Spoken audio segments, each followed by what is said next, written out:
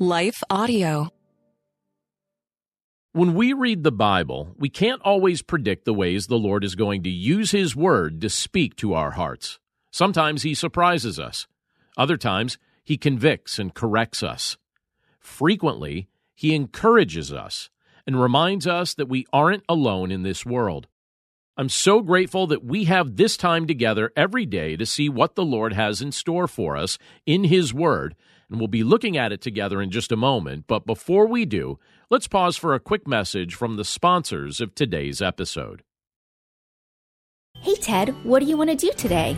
Well, Ashley, I've always got work to do, naps to take, but I have a better idea. How about we invite everyone to listen to the Team Us podcast? I love that idea. Let's do it right now. Hi, everyone. We're Ted and Ashley Slater, and we'd love for you to join us as we talk about teamwork in marriage. We share how grace, commitment, and cooperation can help couples live the everyday moments of marriage together. To listen, go to lifeaudio.com and search for Team Us. The Historical Jesus Podcast is the sweeping saga of the life and times of Galilean Jesus of Nazareth, as well as the faith, religion, and church founded to honor and disseminate his acts and teachings. Join me, Mark Vinette, on this fascinating journey through time, exploring the many great works of Christian theology, literature, architecture, music, and art inspired by the words and deeds of Jesus Christ. You're listening to Daily Devotions with Pastor John. I'm John Stange, and today's devotion is inspired by Matthew chapter 10, verses 26 and 27, which says, "So have no fear of them, for nothing is covered that will not be revealed, or hidden that will not be known. What I tell you in the dark, say in the light, and what you hear whispered, proclaim on the housetops." Are there people in your life that you find intimidating? Have you ever met people who, as a pattern, attempt to intimidate others? What do they typically do? Sometimes they stand uncomfortably close to you when they're talking to you. Sometimes they raise their voice. Sometimes they become unfairly critical of you. Why do they do this?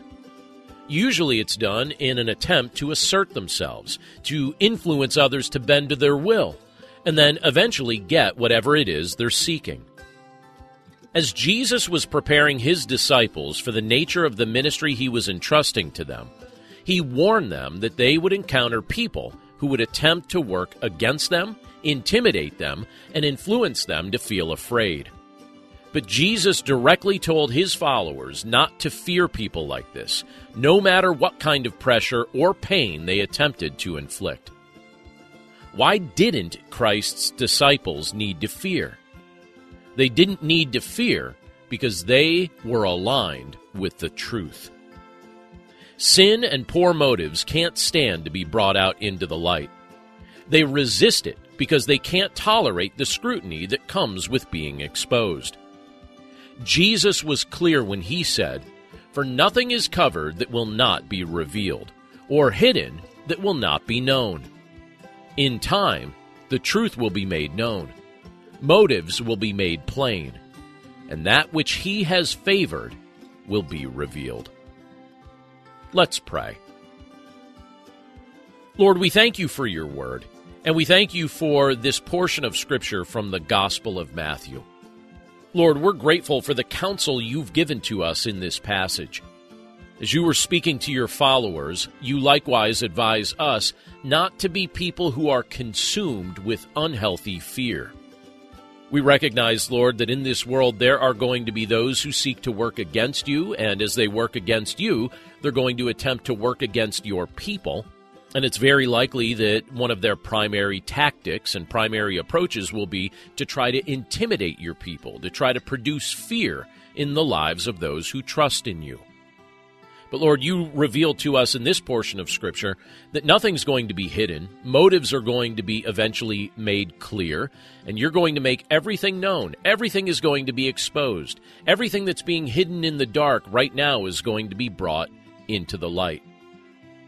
So, Lord, we're grateful that motives and activities and all the things that people think they can hide and accomplish behind the scenes are ultimately going to be brought into the light.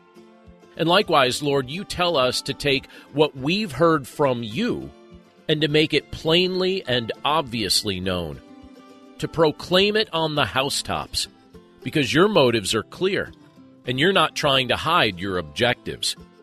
You want people to know you.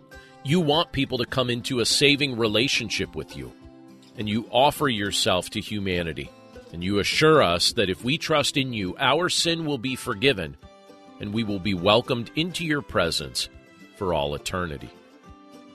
So, Lord, we're grateful that this is what you've chosen to do, and that you've made your motives very obvious. You're motivated by love, and you show your love to us in so many ways.